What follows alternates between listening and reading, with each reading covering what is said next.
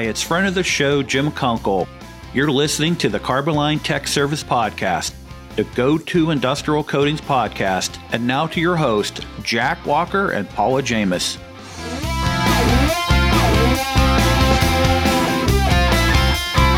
right, so we're going to move on today, and we're going to talk about inorganic zincs. Generically, we're going to refer to these as the inorganic zincs or IOZs, and they have a lot of common and overlapping properties. But one of the things that we can say is ethyl silicate based. They're inorganic zincs. They all have a high solid zinc content loading. When we talk about the zinc dust that is used in the manufacturing of these products, we use an ASTM standard D520 zinc. That standard breaks it out into three different types. There's a type 1, type 2, and type 3. The old type 1 is a type that didn't have any kind of lead restrictions in the zinc dust formulation. Yeah, they stopped using that one a long time ago, and it was a federal mandate that everybody moved to at least a type 2. Type 2 has a maximum lead content of 0.01% lead in your zinc dust. There's also a type 3, and that has an even lower amount, and that's 0.002% allowable lead in your zinc dust. You will sometimes see the type 3 specified for zinc that's used in food areas, food service. Mm-hmm. We'll also see it in the nuclear regulated versions. And every once in a while, we're starting to see it creep into some other specs. But most of the manufacturers manufacture both type 2 and type 3 to the type 3 standard or very close to it. So for the most part, they've virtually eliminated lead from our inorganic zincs. The technology of inorganic zincs really provide the best corrosion protection that you could ever get from a coating. It really does.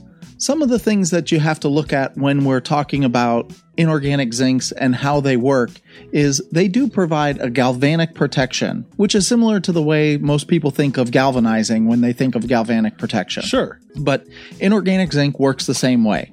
And basically what it is this is a liquid applied version of a galvanizing type process. We're trying to get zinc metal in direct contact with a carbon steel substrate. And we haven't really talked about the galvanic series before on the podcast, but the reason why that's important is the theory behind it is some metals are more active than other metals. The more active metals corrode faster. So zinc is significantly more active than steel. So then when they are together, the zinc will actually self-sacrifice for the steel. This actually makes me think that we probably could do a whole episode on a corrosion cell. I'm sure we could. And it seems like we can probably do one on actually galvanic protection really in depth. Correct. So just know for now that the reason why the zinc works so well in galvanizing and coatings is that the zinc will corrode before the steel does, thus giving you the best asset protection that possible. And keep in mind, this only starts happening when there's been damage. When you have a system that's perfectly intact, your zinc coating is in fine shape, there's not been any scratches, not been any dings, no damage to it, everything's just sitting inert. And with these inorganic zinc coatings, it's an ethyl silicate binder that is usually used, which doesn't have the same susceptibility and breakdown to the environment like organic coatings do. They don't follow the same set of rules because the silicone base holds up to our environment better. Well, that's a whole nother thing that we could get into is, and it'd probably be a whole nother episode by itself, is, with your inorganic zinc coatings, you have all of your zinc particles encapsulated in that ethyl silicate binder. That binder is actually extremely chemical resistant, except for the very most acidic products that are out there. And the zinc in galvanizing is just a bunch of zinc on top of each other. And, Jack, I was pretty well versed. I understood what was going on with zinc coatings, inorganic galvanizing. But in the research that we had been doing, getting ready for this podcast, I have learned so much more about this process that I think we have probably 2 or 3 full episodes devoted to different parts of this coming up in the future. So yeah, that chemical resistant binder that the zinc sits in an inorganic zinc coating actually makes that zinc coating less susceptible to corrosion than that of galvanizing. It really does, and that's the benefit that inorganic zinc will have when you put it out in the environment like that. It's going to be slower to break down to actually have to start doing that protection. So why don't we talk a little bit about how we get the zinc on it? What's the application process that we need to look at? What kind of equipment? This is a heavy metallic zinc that's in suspension in a liquid, and it is just a suspension. It's not an emulsion in there. So, Jack, why don't you tell us a little bit about the type of equipment that we would normally use when we're trying to spray apply inorganic zinc? Sure. So with inorganic zinc, you're going to either spray it with what we call conventional air spray or airless spray. When we say conventional, you need to think of typically like your pressure pot type setups. With airless, that's going to be your bigger air-driven motors, where the function of the atomizing of the liquid is actually done by pressure instead of air. So now, the one requirement that you really need to have for these is that you need to have an agitator on your pot. So if you're in a pressure pot, you need to have an agitator on your pressure pot. Or if you have a pot that you're spraying out of airlessly, there needs to be some kind of agitation in that pot, because the zinc dust, whether it's ours or anybody else's inorganic zinc, that zinc dust will settle out while you're spraying it. Yeah, typically we're talking about depending on how companies want to rate it, a 3.5 gallon to a 5 gallon kit, you're looking at like 75 pounds of zinc dust that gets poured into this 5 gallon bucket when you're done. That's a lot of metallic zinc that's got to stay in suspension. That's pretty heavy metal, bro. Anyway, the other thing that I always try to remind people when they're spraying inorganic zinc is that less is more. Typically, you would think, oh, there's all this heavy metal in this product, and it's going to take a lot of pressure to atomize this product, and it really doesn't. When I spray these products conventionally, I basically turn my gun pressure completely off, and I turn it up until I just barely have enough atomization, and then I keep a short target distance. So the rule of thumb I always tell everybody is low pressure, short target distance. And that's essential because in the chemistry of these inorganic zinc coatings, they have a real high tendency to want to dry spray. And that's basically the condition where the coating is starting to dry before it hits the substrate. And if you have your pressure up too high, you're going to make it worse with the bounce back that you get as it settles back down. Because again, this is heavy. It will settle right back down, but it'll be settling back down dry. Sure, these products in the dry film are usually greater than 80% by weight zinc. That means you're less than 20% of the binder, or what I call the glue that holds that zinc together and to the substrate. That is part of what leads to the lower natural adhesion properties that inorganic zincs have. And most of the time we see things 6, 7, 800, 1,000, 1,200, 2,000 psi adhesion, where inorganic zincs are typically much lower than that. And the reason being there's very little glue in with all of those zinc particles. Sure, usually when you do any kind of pull-off adhesion test with zinc, what you'll see is break within the zinc film, not an adhesive break from the substrate, but a cohesive break within the film because it is so heavily filled. Let's talk a little bit about how thick should it be. One of the big things that we notice with inorganic zinc, again, it's a property of that binder to pigment or to metallic ratio.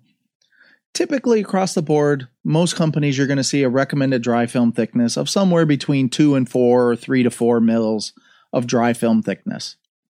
Generally, 5 or 6 mils is about where you start to see the phenomenon of mud cracking happen with zincs. And that mud cracking is the solvent evaporating so fast that it causes the actual film to break. The other way that the mud cracking can happen is if you don't have much of a surface profile. Zincs, while they provide outstanding corrosion protection, are not what we call surface tolerant. They need that good profile in order to have good adhesion.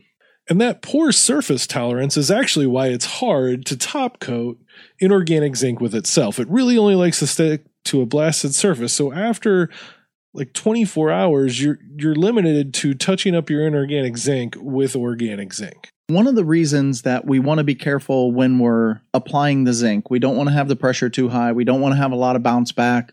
We don't want our dry film thickness to be too high. One of the big things we're trying to avoid, when you are top coating an inorganic zinc, the most common problem we see is outgassing. And what's happened in these cases is all of that metallic zinc, the way it overlaps with each other, the way it lays down when you're spraying it or doesn't lay down, it creates a lot of air pockets, and there's a lot of air voids in the coating. That's partly why it breaks cohesively when you do adhesion testing. All of that trapped air, when you put a top coat layer of paint on top of it, it displaces the air that's trapped in the coating and it pushes through.